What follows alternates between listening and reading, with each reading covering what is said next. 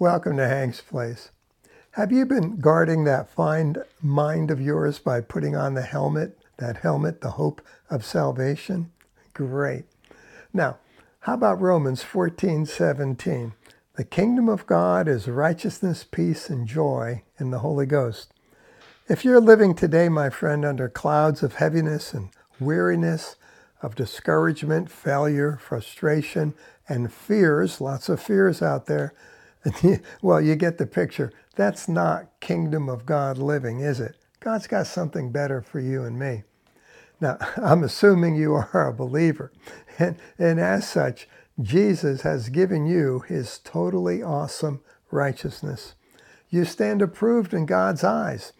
Doesn't matter how you may feel, you are approved in his eyes. Hold on to this truth. Maybe even look in the mirror and tell that person that you see there that they are righteous. Get this marvelous truth down into your believing heart. Paul calls that the breastplate of righteousness in Ephesians 6:14.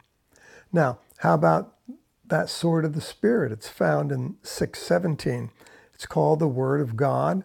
Now, most preachers will refer us, and rightly so, to Luke 4 or Matthew 4, where Jesus in the wilderness was tempted by the devil.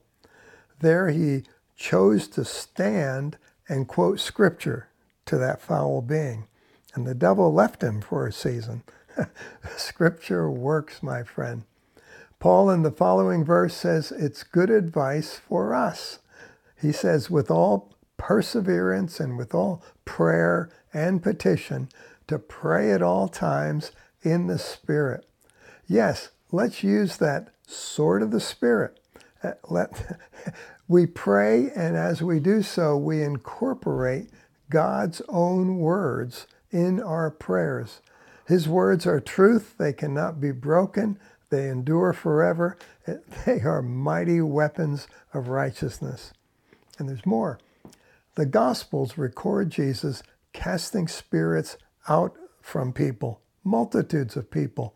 Always the word out is used. Now, maybe you thought they were superstitious back then and that there's no such thing as an evil spirit. Dear friend, it's today's enlightened society that's blind to the truth. I did a little counting and I found in the four Gospels 43 instances. 43! Sounds like what I found might be important, huh? What I found was 43 instances of Jesus casting out a demon or demons, a spirit, or several spirits, even 2,000 in that demoniac. And I found 5 references to Jesus giving authority to cast out evil spirits to his apostles, then to his disciples, and then to every believer. That's you and me, dear friend. Count them up for yourself and be encouraged. Encouraged? Yes, because maybe, just maybe, the perplexities that you're wrestling with in life, your struggles, may simply be a demon or two or more that are troubling you, wrestling with you, or wrestling with a loved one. Paul says they do wrestle with us, and that's good news.